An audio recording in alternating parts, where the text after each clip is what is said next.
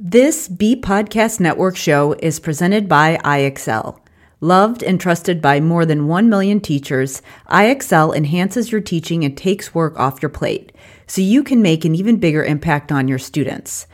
IXL delivers personalized learning across a comprehensive pre-K through 12th grade curriculum, including math, language arts, science, and social studies, and helps you assess student performance through actionable real-time insights.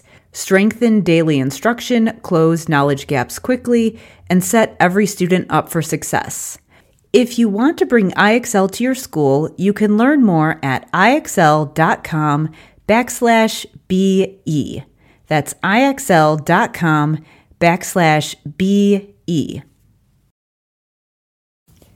We're proud to be sponsored by MyFlex Learning. MyFlex Learning is a scheduling platform that helps middle and high schools meet the individual needs of all students.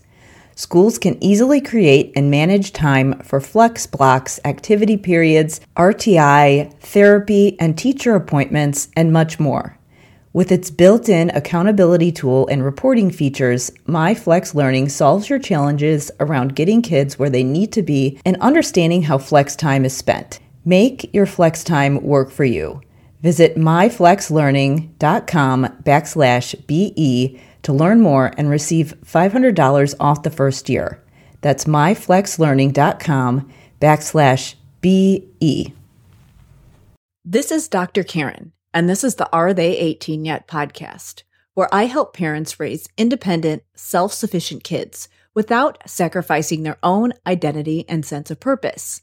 I'm here to share practical day-to-day solutions for raising kind, successful, well-adjusted human beings and actionable advice for supporting systemic changes so we can make this world a more inclusive, accepting place now and for future generations.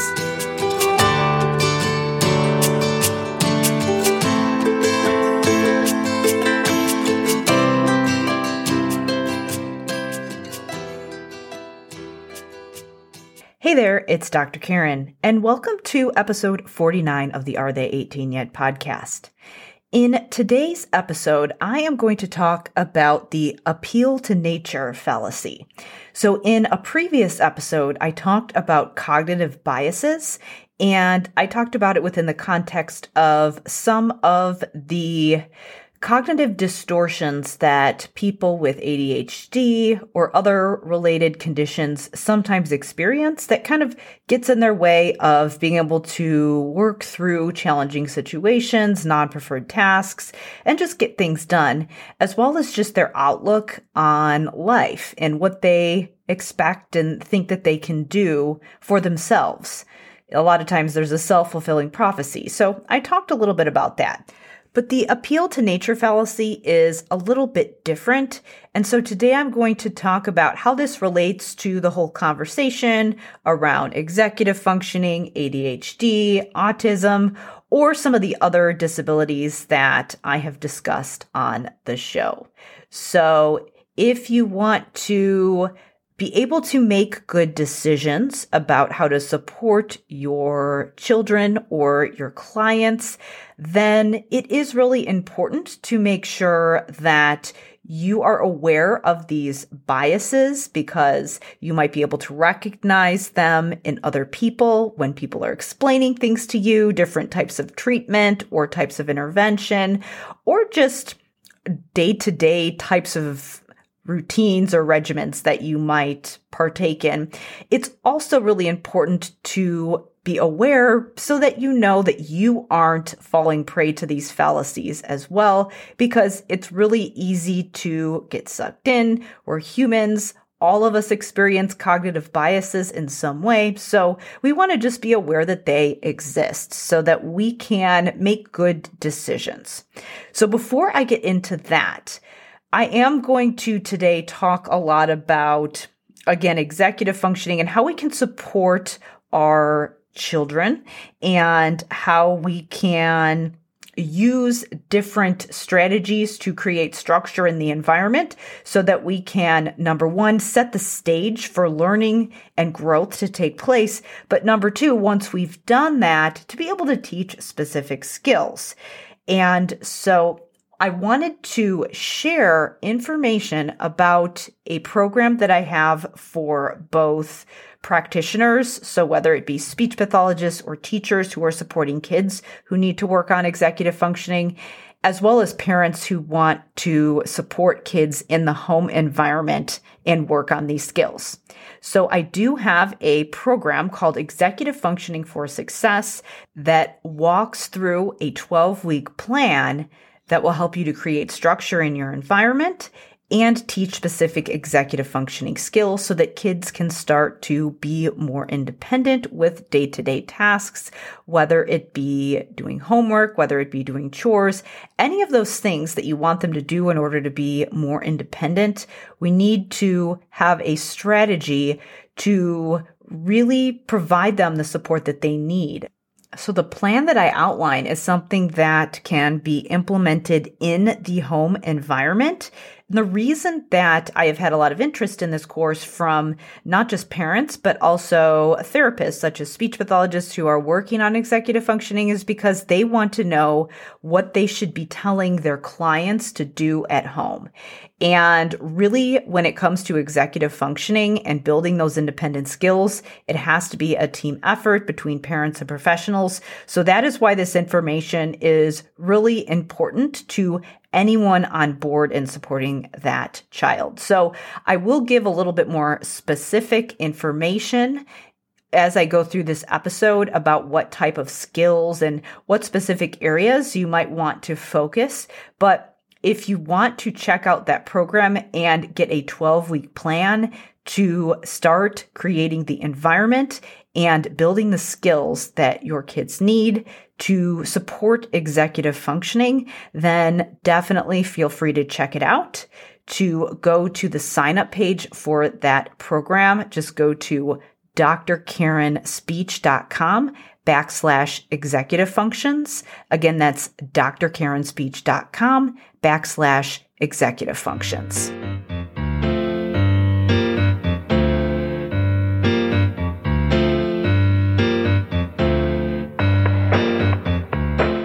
So let's talk about the appeal to nature fallacy. So first of all, let's talk about what it is. So the appeal to nature fallacy is the idea that natural is better and that things that are not natural are bad. Natural has been one of those buzzwords that people just automatically associate with being good for you or, again, better than something that is man-made or created. It's kind of like the word organic. Now, is organic sometimes better? Sure, but there are a lot of things that are organic that aren't good for you. For example, I remember seeing a package of organic sugar or organic marshmallows or something like that. There are a lot of things that are made that technically fit that mold, but aren't necessarily good for you. So when it comes to things that are, quote, natural, the same thing applies.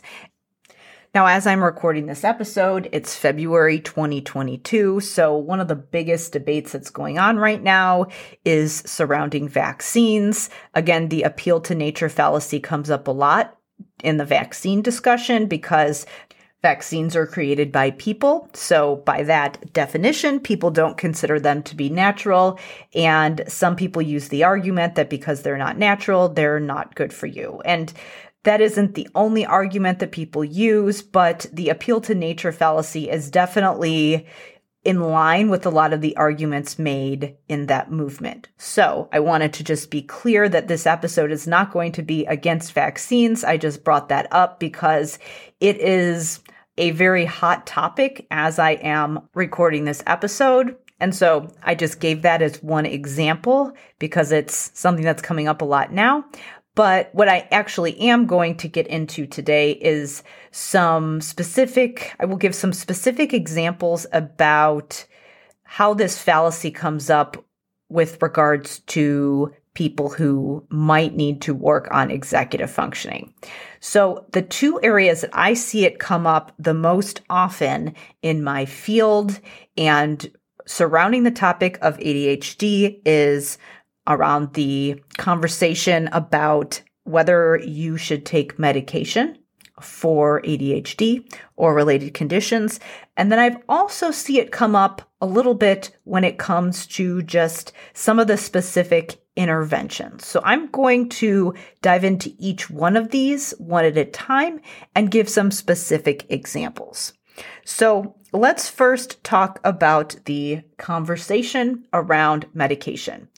So I am a speech pathologist, and my role in this whole process is that if I am working with a client who has some issues with executive functioning or language or communication, some type of functional skill, my role is to provide therapy that teaches specific skills that help to create new connections in the brain and that help teach those skills in a way that allows the individual to improve their level of functioning, whether it be improving their language skills and their vocabulary so that they can perform better in school, or whether it be improving some of those skills. And then additionally, some of those executive functioning skills that allow the person to be more independent, a better problem solver, and just overall better able to get through the day and succeed at the tasks that they need to do. So those methods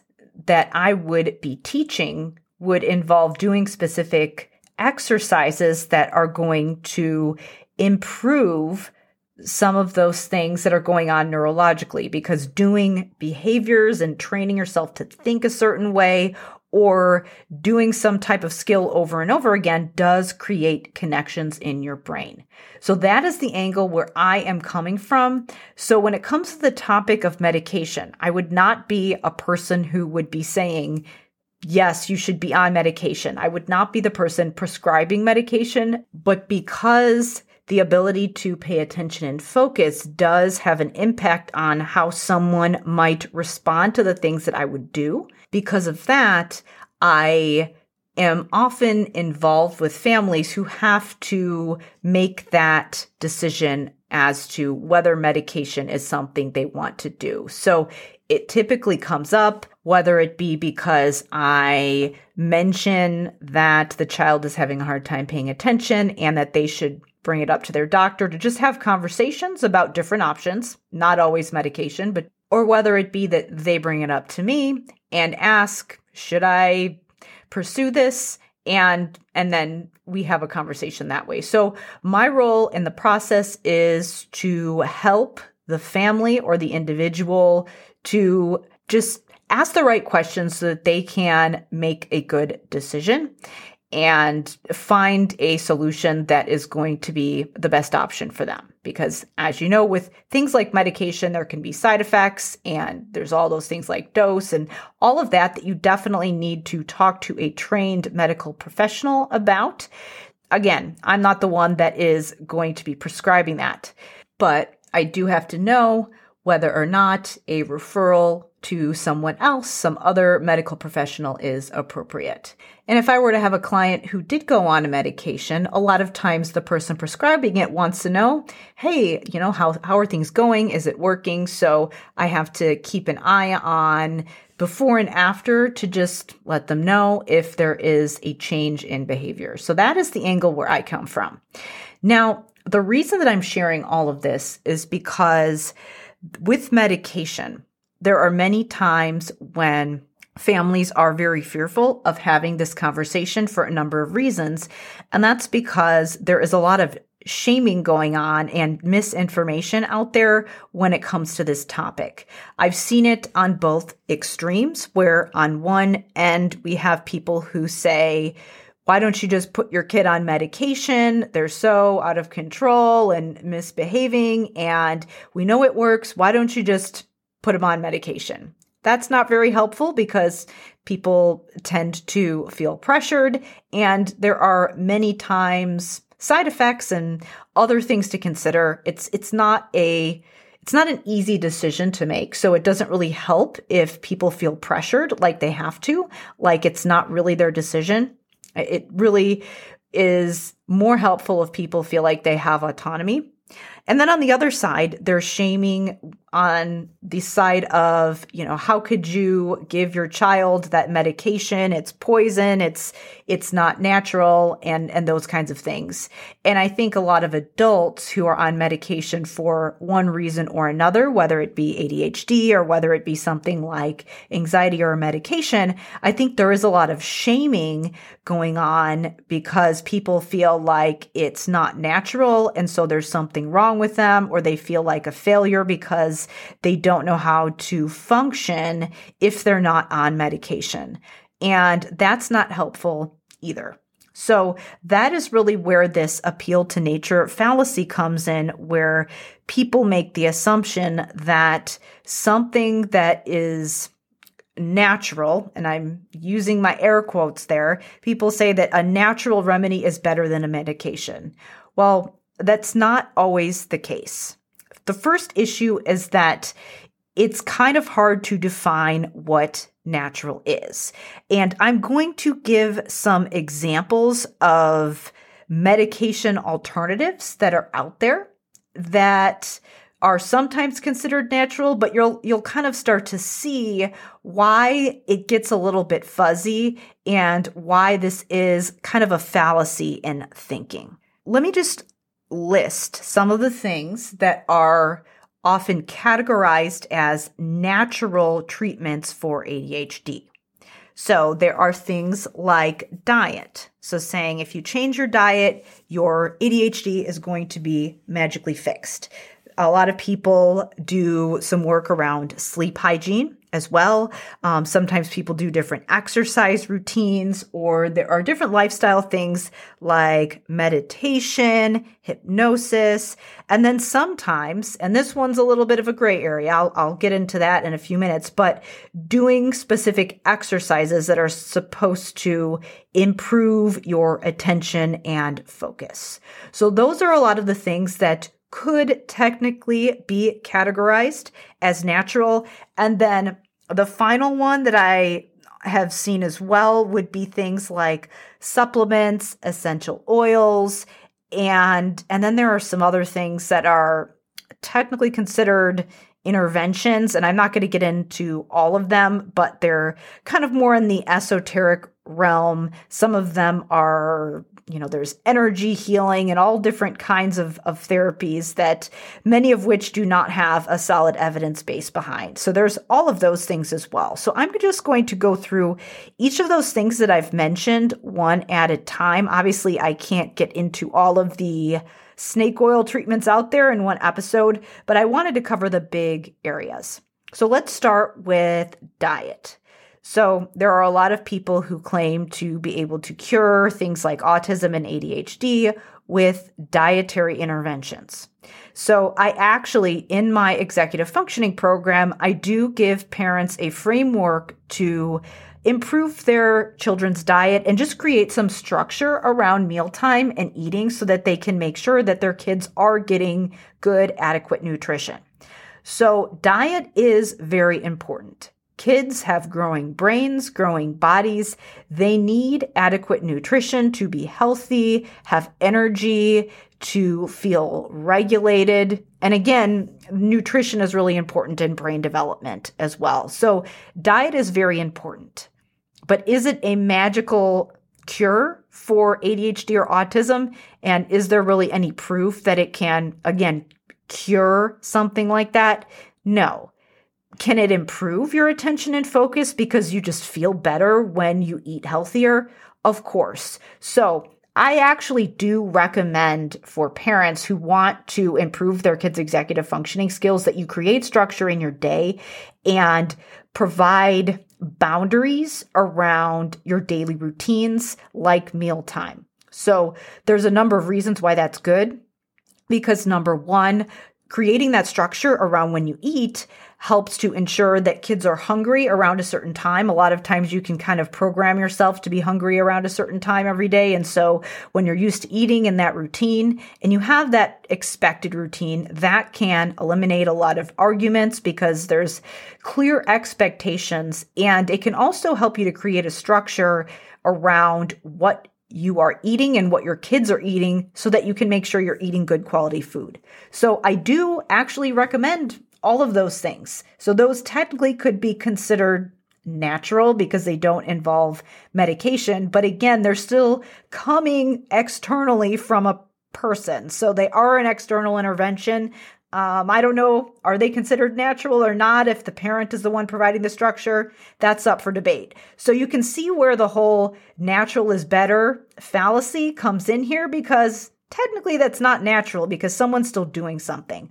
But is it helpful? Sure. So yes, you absolutely should be mindful of diet. Is it a magic fix? No, it's just one piece of a lot of different changes that need to happen. So that's the first thing.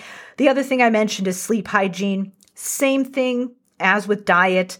That is actually the first thing that I recommend that parents address when it comes to creating structure, is having a really solid, healthy routine and healthy boundaries around bedtime. And this is also something that I cover in my executive functioning program as well. Obviously, we need to get good quality sleep if we want to be energized. And so when there is a good bedtime routine and there are boundaries around what you're doing before bedtime, things like screen time, that is going to improve the overall structure of your day. And it's also going to help with energy and focus. Again, magic fix? No, but is it super important in the long run? Yes. Things like diet and sleep, those are things that are really things that are focused on the long game.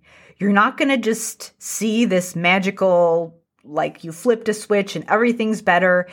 But over time, you will see the effects. So those are things that really you might not see the impact of for months, years, whatever. Because again, if you had solid bedtime routines and you learned good structure around mealtime as a child, a lot of times you do carry them into adulthood. Sometimes people do see a big turnaround, especially if mealtimes and bedtime are a big stressful time during the day. Sometimes just creating a solid routine around the one problem area in your day does make a big impact on the other days.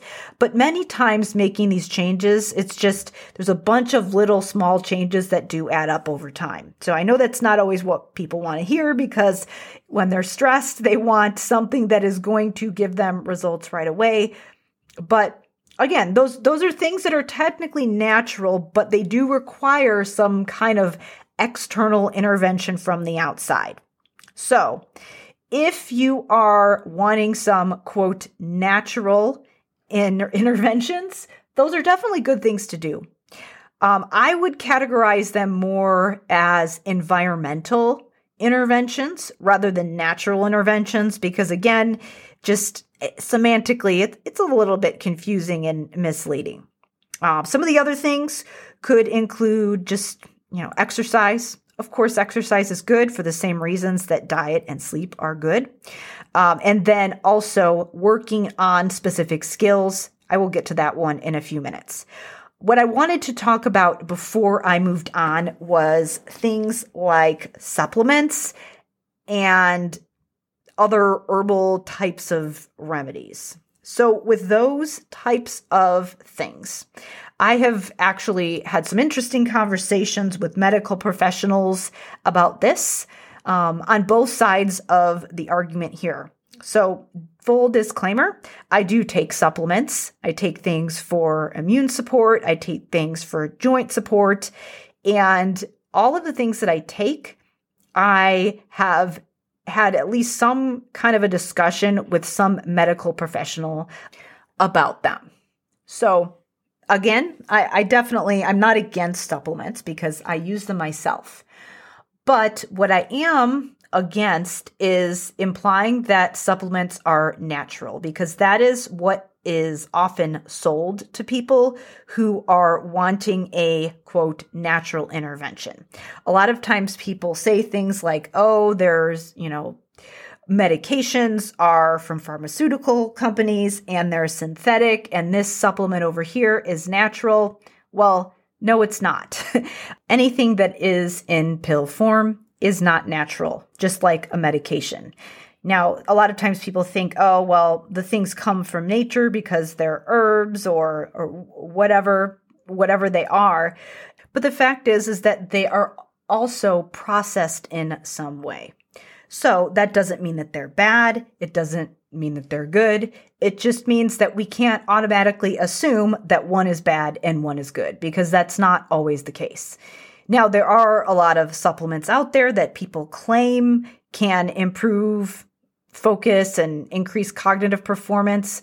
Again, those things, you just have to be careful and you have to have a conversation with a qualified medical professional, because some of those things do contain ingredients that can cause issues if you're not careful. So if you are going to do medication or supplementation, you should do it under the care of a qualified medical professional, and you shouldn't assume that either one is or isn't natural, because neither one is natural. They are both processed in some way, so they both probably include ingredients that you are unaware of, and you might not be aware how you react to them as far as toxicity levels and things like that. And again, with supplementation for ADHD and autism, is there a chance that some of those things can help with whatever it is you're experiencing? That is possible. Is it going to be a magic quick fix? No. So we just need to keep that in mind. With supplements, I kind of place that in the category of diet because a supplement is exactly that, a supplement. It's not meant to replace a healthy diet and a healthy lifestyle, and it is something that is meant to be above and beyond. Again, supplemental in addition to. Now, there are other things that are in the category of homeopathy. And what I'm actually going to do here is in the show notes, I'm going to link to an episode from the Unbiased Science podcast where they discuss this topic in depth.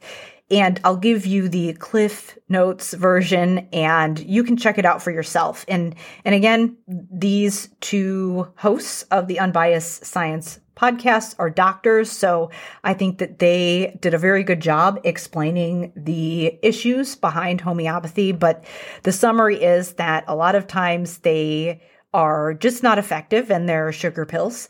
And then a lot of times they can actually be harmful because you don't necessarily know what's in them. They are not regulated and all sorts of things.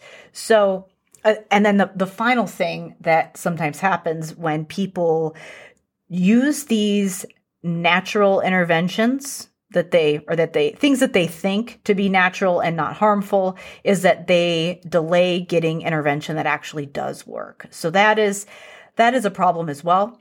So check out that episode. I'm going to link to that in the show notes. But again, the reason that people sometimes try those types of things is that they think that medication is bad because it's not natural. And these other things, people are telling me that they're natural, so that means that they must be better.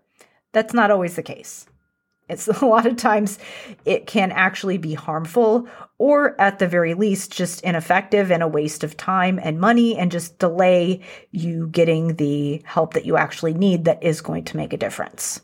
So before I switch and talk about the second thing, which is the idea that behavioral methods are somehow not natural. I wanted to share, if you haven't checked it out, there is a book by John Krakauer called Into the Wild. It's also a movie, but it is about a man named Christopher McCandless, who in his 20s decided to be kind of an adventurer, a nomad, and just live off the land. And so he actually was just, living out in the wilderness. And he ended up, when he was in his 20s, dying because he was living out in the woods and he ate some kind of a plant that made him so fatigued because it poisoned him. So he was so fatigued that he wasn't able to get out of the woods and get back to safety, and he starved to death. So that seems like a very morbid tale, but the whole point behind that is that he was living off the land. He ate something that was natural, that came out of nature, and it killed him. There are a lot of things in nature that can kill us. Something like cyanide that's in apple cores is something that is natural. That can also be poisonous. So just because something is natural does not mean that it is automatically good. Personally, I love being out in nature. I like hiking. I like camping. All of that is great, but I am also aware that there are certain things out in nature that could kill me if I'm not careful. So nature can be wonderful if you want to enjoy it and you want to enjoy the outdoors, but you just have to know that everything in nature doesn't automatically mean that it's wonderful and great and good for you. So I'll also link to that book in the show notes as well. Again, it's called Into the Wild by John Krakauer. If you haven't checked out any of his books, I highly recommend them. They're typically about accounts of true events experienced by either him or people that he's interviewed. He's a journalist, basically. So he's got some really interesting books. Again, that's Into the Wild. And again, it's a good example of the appeal to nature fallacy right there. What I wanted to wrap up with is just the discussion of behavioral methods, meaning just teaching your kids specific skills and setting clear boundaries in their day-to-day environment. Where I see the appeal to nature somewhat creeping in to this conversation is that a lot of times people will say, oh, just let kids figure it out for themselves. They'll learn things naturally. Don't be a helicopter parent. They'll just figure it out. And the fact is that kids with certain things like dyslexia, ADHD, autism, there are many skills where they need some scaffolding and support in order to learn those skills. And those certainly aren't the only conditions, but there are many times when if a kid is struggling with language, if they are struggling with executive functioning, they need some external assistance and guidance in order to learn those skills. Sometimes things that people just learn implicitly on their own without somebody explaining it to them. Sometimes kids need those skills taught to them directly. So you might have just intuitively figured out how to go upstairs and clean your room. That doesn't mean that your child is going to figure that out on their own. They might need you to be more direct with them. So if you have a child who is struggling with executive functioning, they are probably a child that needs certain skills taught to them directly. And the fact that they need that doesn't mean that there's something wrong with them or that it's bad. Needing something explained to you, there's no shame in that. So again, that's that fallacy there where we're thinking that things are just going to magically work themselves out or natural is better.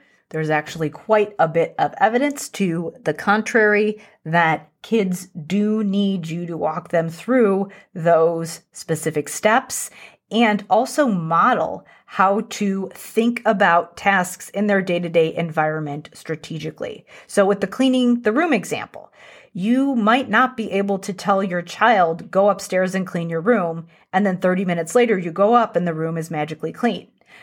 What you might need to do is go up with them, talk them through the steps. Maybe you have them do one step at a time and they check back with you. Maybe you develop some kind of a strategy or again, some kind of a scaffold where they have a checklist where you are making those executive functioning skills that they need, that they could be doing in their head. You're just making it more visual.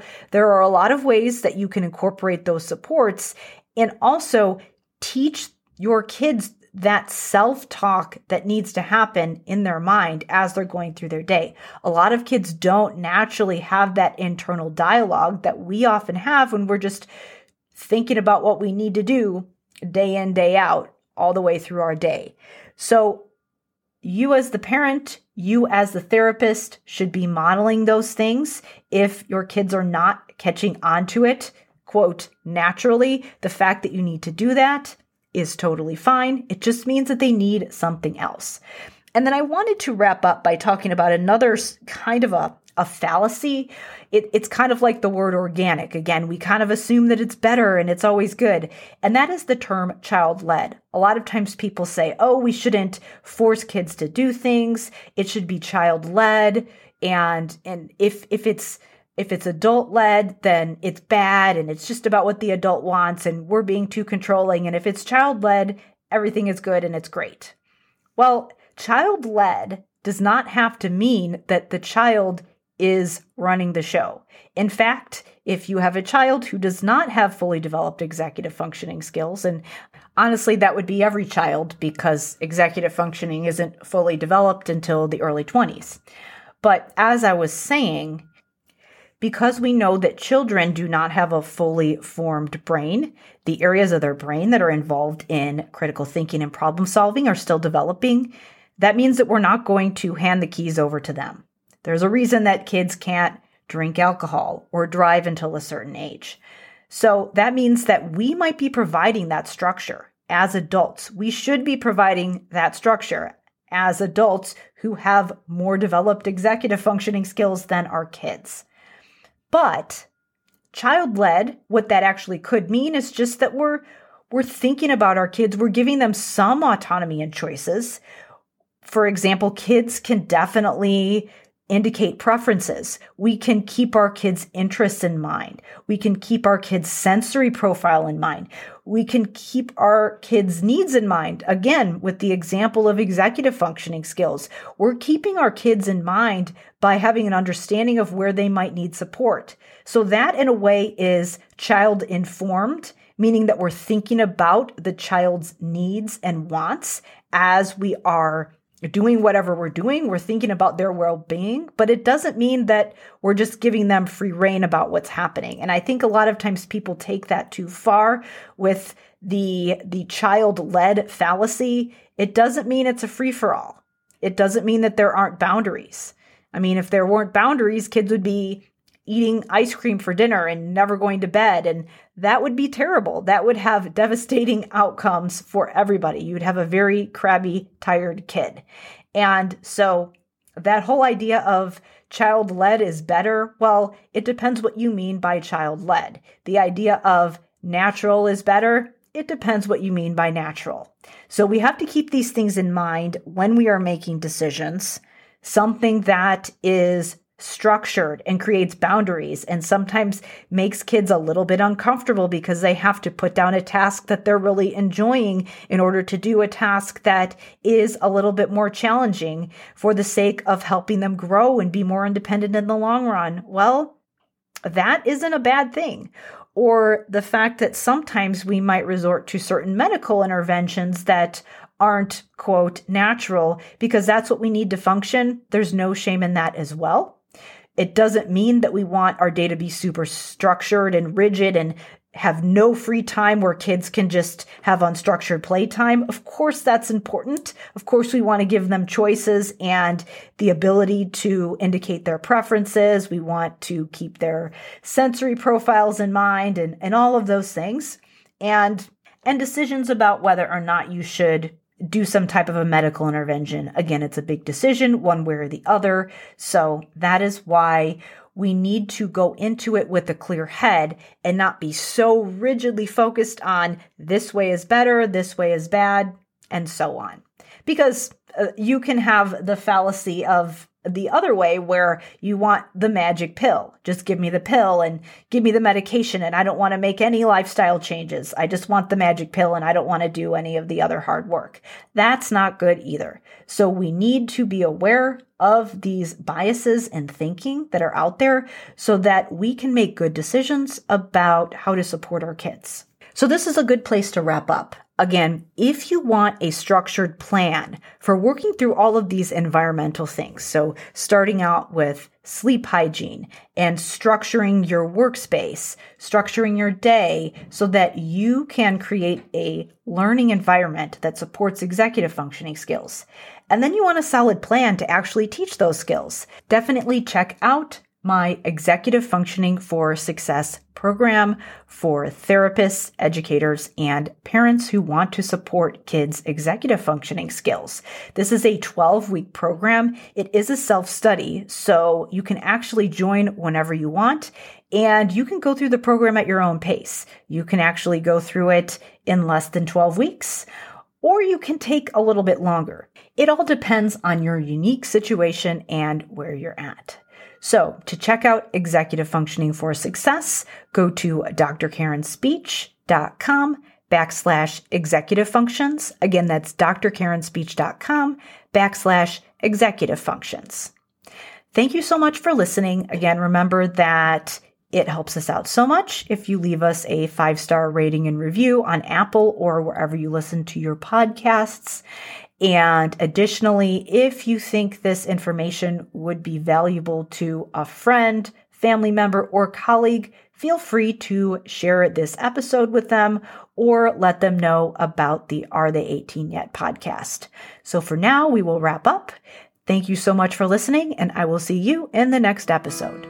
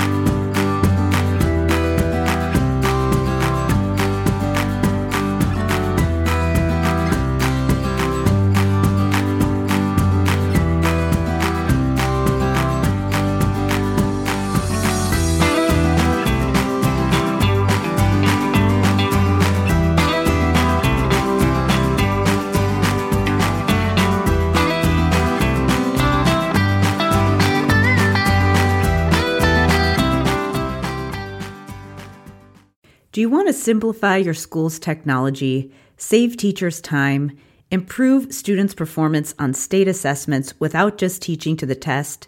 You can do it all, but don't waste another minute. Head straight to ixl.com/BE to learn how IXL's research-based teaching and learning platform can help you achieve all these goals. That's ixl.com/BE. There are lots of solutions out there for giving students what they need when they need it. But when do they actually do all of those things? You need flexible time. When added into the master schedule, flex time enables students to get extra help or intervention, meet with teachers, make up work, get physical exercise, and try new enrichment offerings. If you're thinking of giving it a try, check out My Flex Learning, which unlocks the benefits of flex time without the common challenges. Its intuitive design makes implementation and training a breeze. Make your flex time work for you.